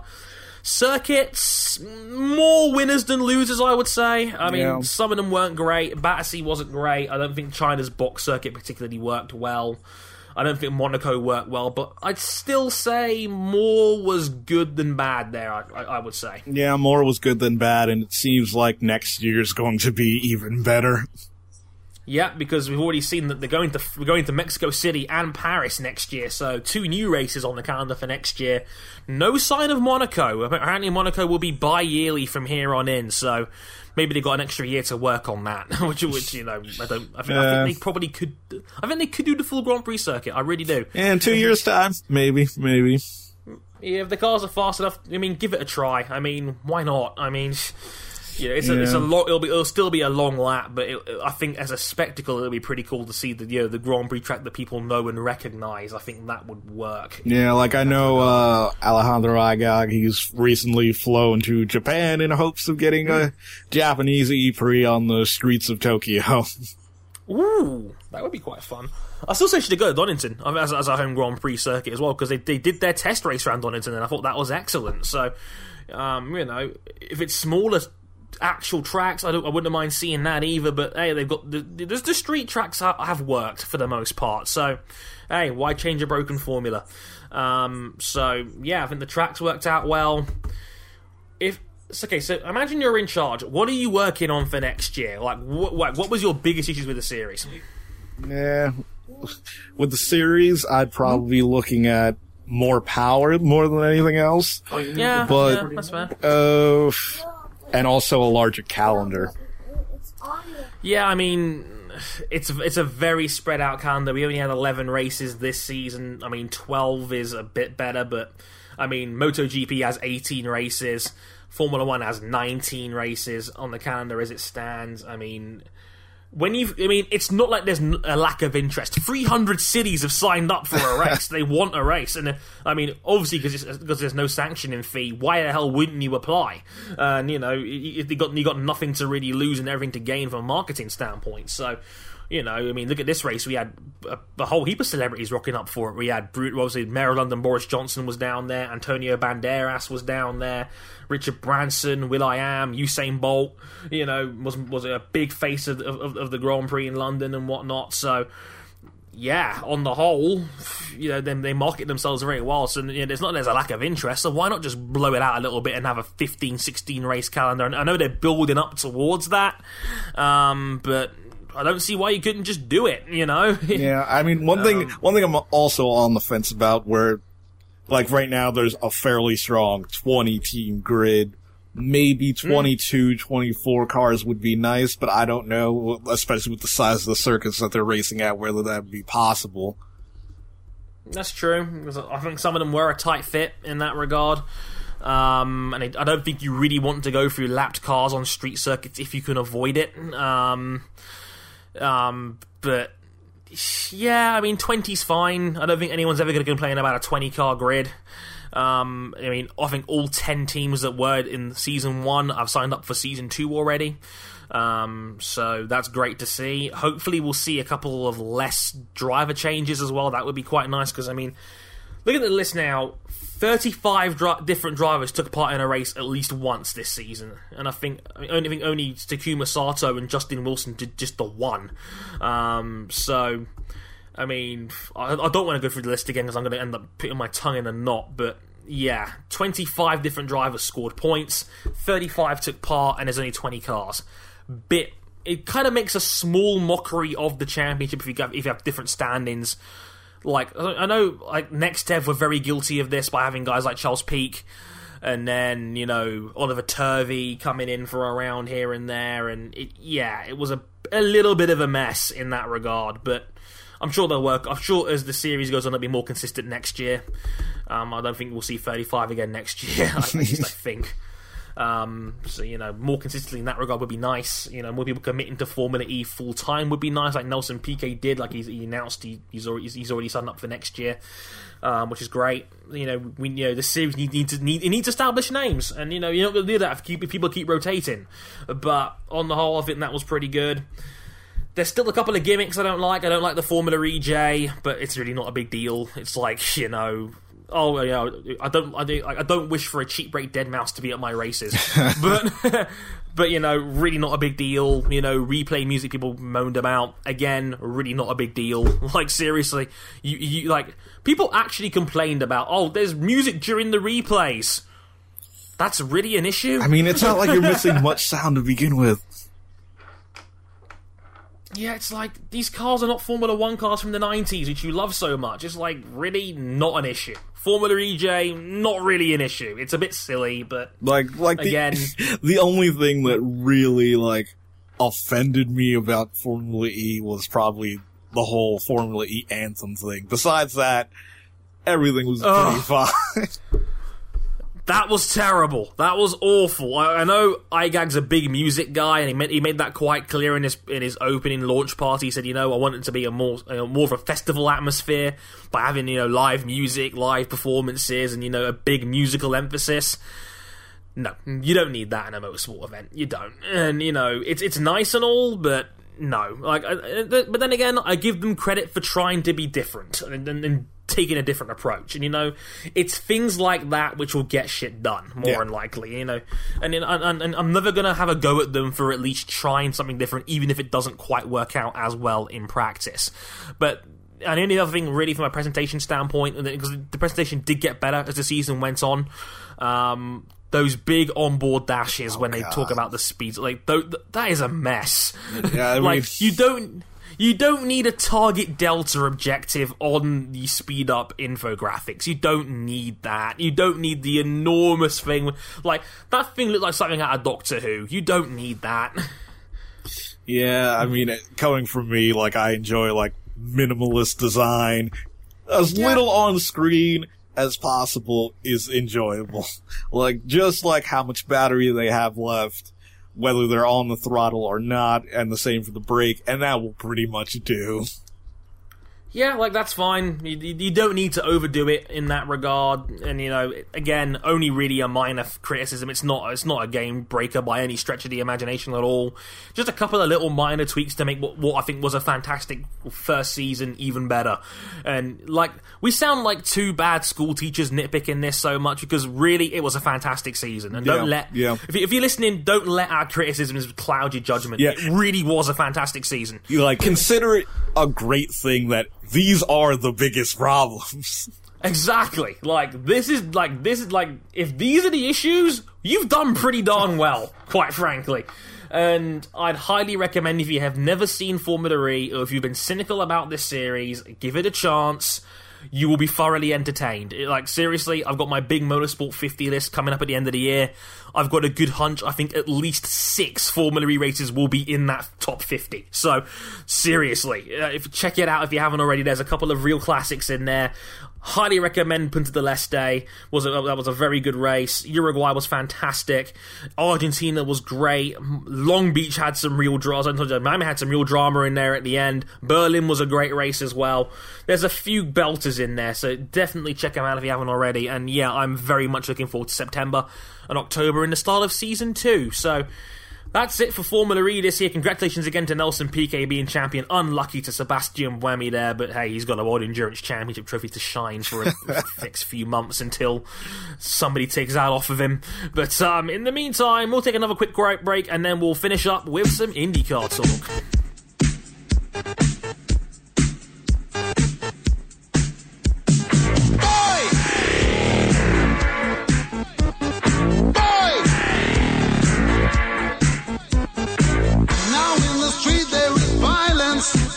And a lot of work to be done.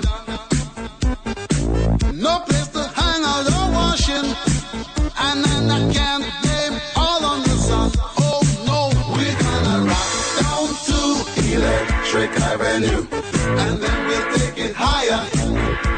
Oh, we're gonna rock down to Electric Avenue.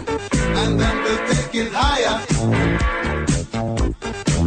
Working so hard like a soldier, can't afford a thing on TV.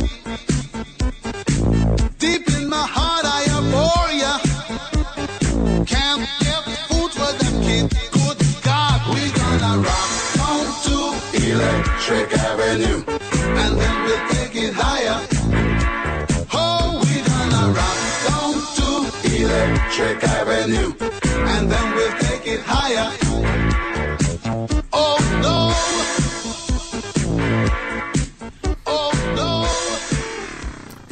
Okay, IndyCar had their latest round of the championship in Fontana, and first of all, my God, nobody showed up for this thing. Yep, attendance is reported to be just over 3,000, and in a venue that size, it was definitely seemed completely empty. I'm astonished by that. I'm astonished that a facility that can host 80,000 people has an attendance of 3,000, and I'm pretty darn sure IndyCar tickets are not wallet busting by any stretch.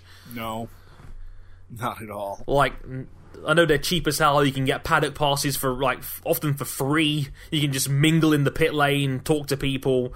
Like, IndyCar, I've always given props. It's a very open door kind of experience. I know you were talking about this with Athletic on the finish line and how, you know, they're very, very fan-friendly in IndyCar. You know, you can get right up there, you can be on the grid, be in the paddock, be in the pit lane. Tickets are dirt cheap for the most part.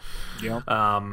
So, you know, that real shame that only 3,000 people rolled up to this race. I'm very disappointed by that. And it's a shame because what these 3,000 fans did see was a classic. It was an absolutely ridiculous race. Yeah, I mean, everyone's touting it as probably the best race since the start of this century. Christ. Yeah, people have it like... yeah, that's pretty crazy. Yeah, at first people were like, oh, this is the best non-Indianapolis 500 race since the turn of the century. Then they're like, actually, I put it above some of the Indianapolis 500 so far this year. Then it's like, actually, watching it back, okay, it's the best race since the turn of the century. I can't think of a single-seater race that has been as good as that since the almighty holy grail that is Canada 2011, quite frankly, of F1 races. And this was utterly, utterly ridiculous. We had no cautions for 130 out of the 250 opening laps.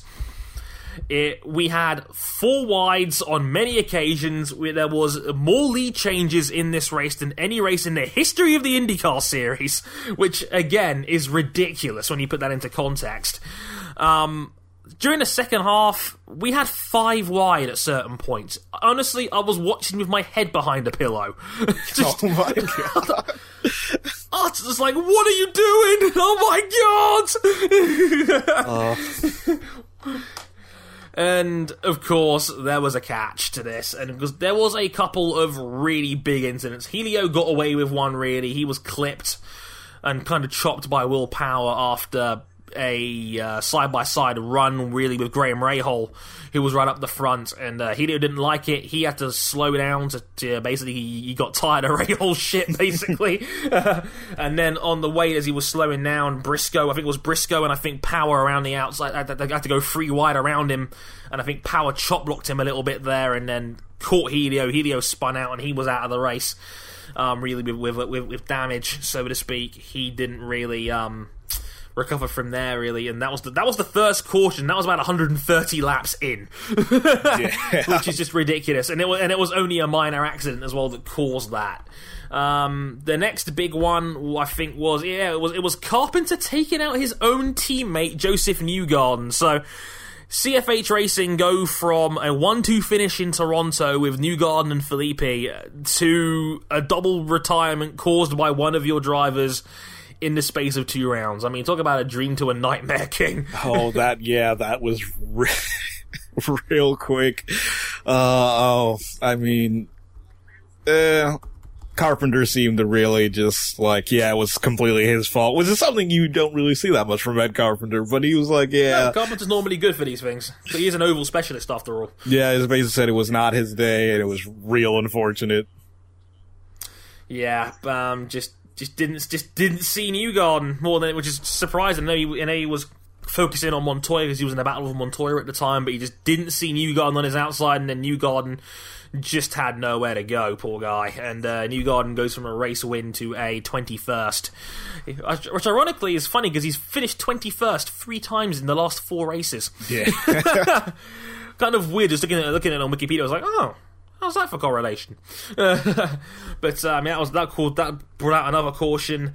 After that, oh boy, Takuma Sato loses it in the middle of a 3 wide with Scott Dixon and Will Power.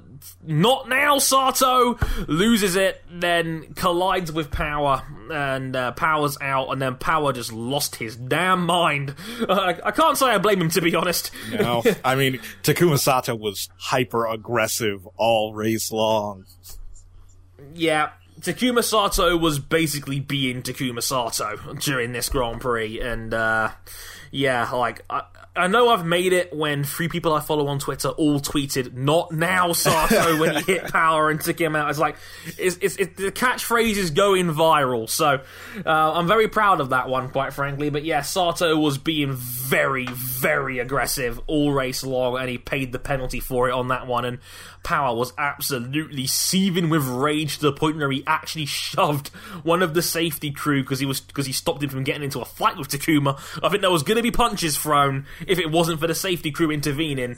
And as Hinchcliffe quite rightly pointed out on Twitter watching the race, it was like, whatever you do, you don't push a safety crew guy. That's a dick move. I know you're angry, but come on, Will. Come on, Will. You can't be doing that. He was fined $25,000 as a result for it, and I know that's chump change to a top-tier IndyCar driver, but still, you can't be doing shit like that. Come on now. Like, very, very petulant there for Mr. Power, even though I do kind of understand why he did it. He was very angry, and I guess he kind of had a right to be. And I saw his post-race interview. He was interviewed during the race, during the caution, and he was interviewed, and he was saying, "What are we doing, man? What are we doing?" That was the funniest way. Someone just goes like, "What are we doing?" And you know, he mentioned the dreaded P word, which was pack racing, which more on that in a bit. But we had one more big caution right at the end. I think there was everyone's sprint came in for what was going to be a sprint finish of about, I think, 30 laps to go. And again, more ridiculous 2 or 3 ride running. Ryan Briscoe was in a real good position to win the race. He was riding that low part of the track very, very well indeed. Just hanging on and hanging on and hanging on due to some biased British commentary in there as well. I was like, "Stay low, Briscoe, stay low." And I'm like, okay, we get it. But yeah, he was staying very low pretty much the whole way through. Briscoe was trying to hold on there, but then he fell back a little bit. And then Ryan Hunter-Reay, who, of all times, Hunter-Reay has been well documented, he's had a terrible friggin' season. He's only had 3 races inside the top 10 this season, only 1 result in the top 5 this season, and that was Alabama. But Hunter-Reay lost it in the middle of the pack. He spun and collected Briscoe in a huge accident. Briscoe front flipping the car on the inside grass. Thankfully, both okay. Briscoe was joking about it on Twitter like a half an hour after the race had finished, and just he actually came back to check out the crash scene. So yeah, that says a lot about his situation. But yeah, a huge accident that effectively ended the race. A big crash at the end there, with I think it was 3 laps to go in the sprint finish, and they finished under caution. Graham Rahal was given the win after he was leading into that lap where the caution flag came out ahead of Tony Kanaan and Marco Andretti. I think that's his first podium since the... Oh, actually, it was Detroit. Yeah, Detroit race 1. He finished in second, but before that, it was his last podium since the Indy 500 of 2013. So nice to see Marco back up the top. But yeah, just a ridiculous finish. Rahal maybe debatably shouldn't have even gotten that win, King. Yeah, I mean, it was. I mean, it could have been anyone's race within the top 5. To be honest, it was pretty much. Pretty much. I mean, he did deserve it, but it could have been anyone's race, let's be honest. Yeah, it could have been anyone's race, and what we're referring to more specifically is the pit stop that Rahal had, where, for some reason, the fuel guy filled her up, put the fuel hose out, and then dipped it back in again, even though Rahal was already about to take off. It broke part of the fuel pump. That came off during the race itself, which caused a caution at one point, but technically that's a dangerous pit stop, and often you get penalised for those in IndyCar, but Rahal got away with it, which was an intriguing call. Not sure why IndyCar let him get away with that one. Maybe because it wasn't really his fault. Maybe they took sympathy on him for that. I don't know. Yeah. But yeah, Rahal was given the win. Yeah, no further action on that unsafe pit stop. But, yeah, giving you a quick rundown of the race real quick. Graham Rahal winning ahead of Tony Kanaan in second. He last year's winner. Marco Andretti back on the podium in third. Led the most number of laps, I think. No, actually, it was Will Power led. He led 62 laps after that race, actually. He was very unlucky to have taken out there because he was right up there the front as well. Montoya, through all that carnage, was in fourth. And, I made jokes about him 2 episodes ago, talking about Sage Karam driving like a complete pillock around Detroit Race 2. So what does he do? He finishes in 5th! His best result in IndyCar to date, and a superb performance from Sage. I'll just say it through gritted teeth. Well done, Sage. You get. Led 5 laps as well. The first time he led an IndyCar race since he joined from Indy Lights this season. So yeah, well done, Sage. I've got to eat some humble pie on this one.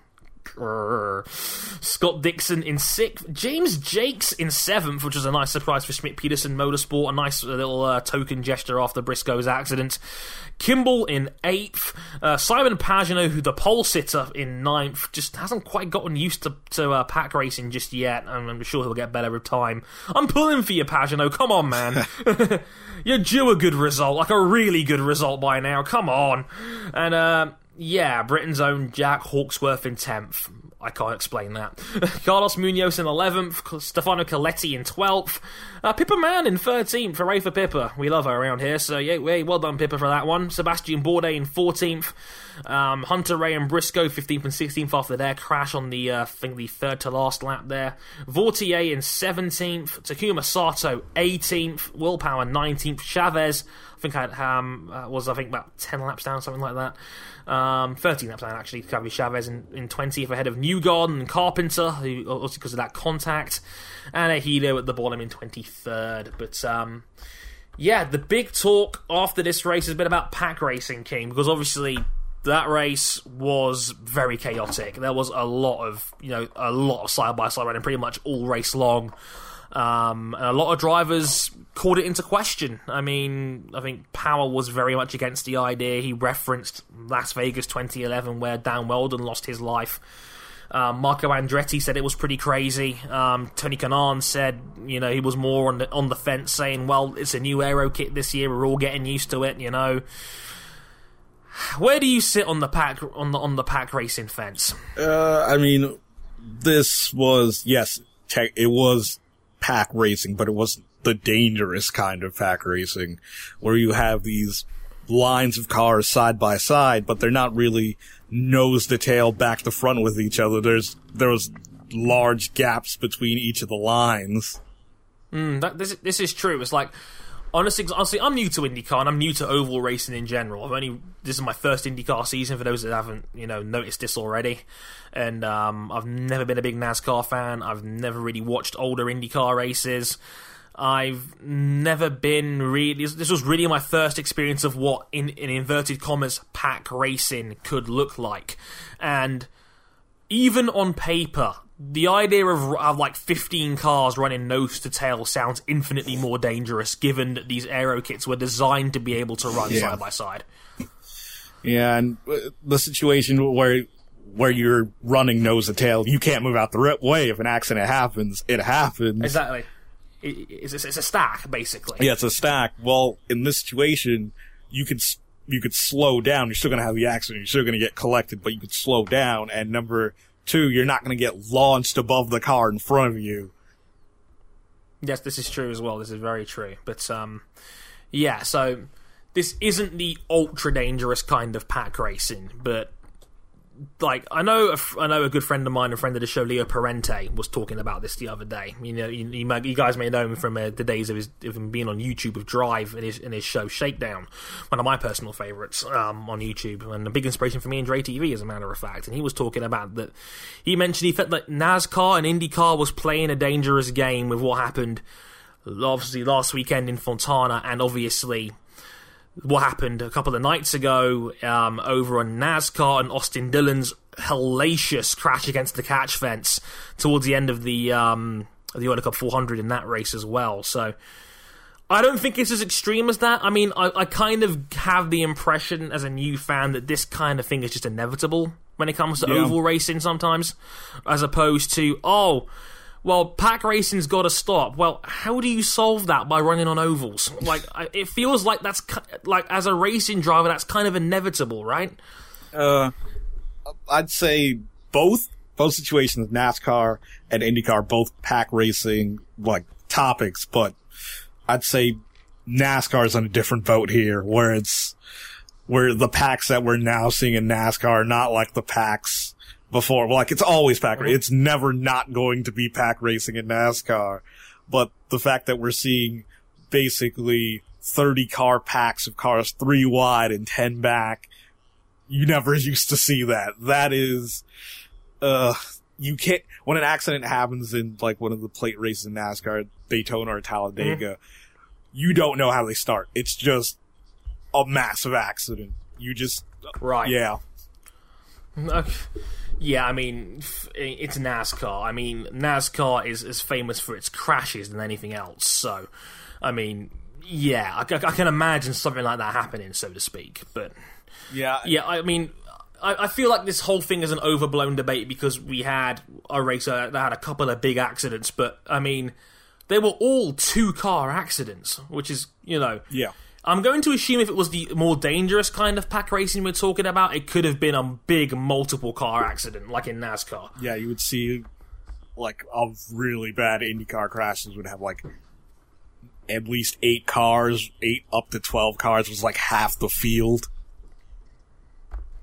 Right, that's the other thing, because, I mean, I was watching a video that my brother actually showed me, talking about the top 10 NASCAR leader to wrecker crashes, and it was all... similar kind of instances where, like, it might start with 2 cars or it hitting a spin, and the next thing you know, there's like 7 or 8 cars in an enormous wreck. And, you know, that didn't happen at Fontana. It was only 2-car incidents, really, and, you know, everybody walked out okay. I mean, Briscoe's looked particularly big, but again, he was perfectly fine.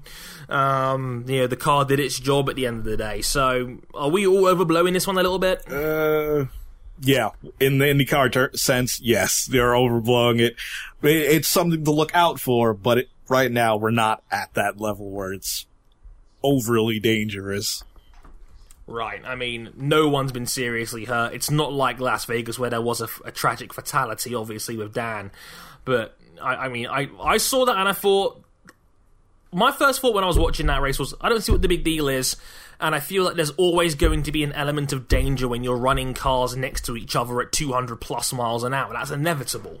Shit will happen. You know, it's human error. That's how racing works. So, for me, I didn't see what the big deal was, really. So, you know, I'm glad that, you know, my thoughts on this are, you know, at least resonate with you in the sense of the I just didn't get the impression that, oh, this is dangerous, this has got to stop. I just didn't get that from watching that race.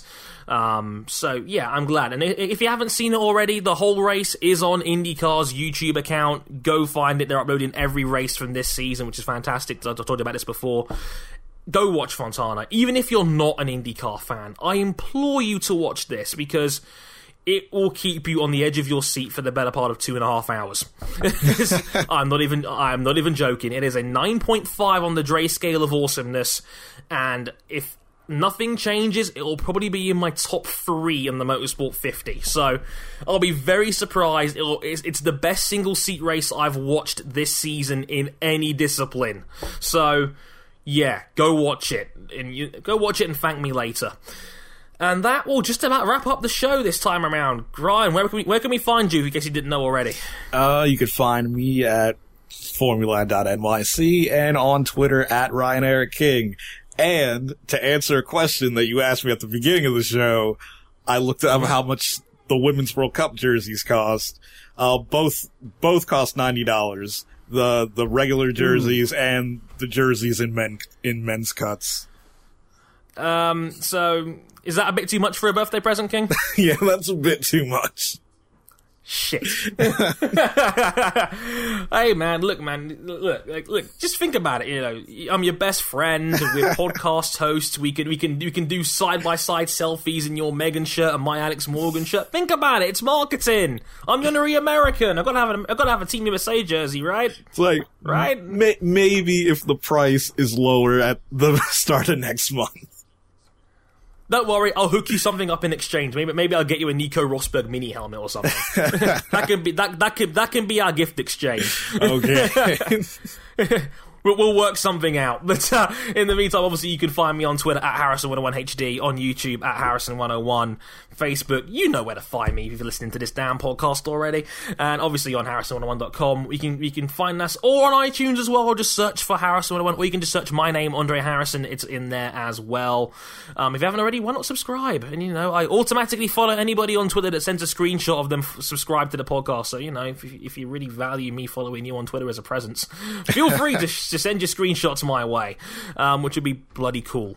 It makes me feel better about myself. In the meantime, I've been Harrison101, he's been Ryan King. Thank you very much for listening, and we'll catch you guys next time. Sayonara. Bye.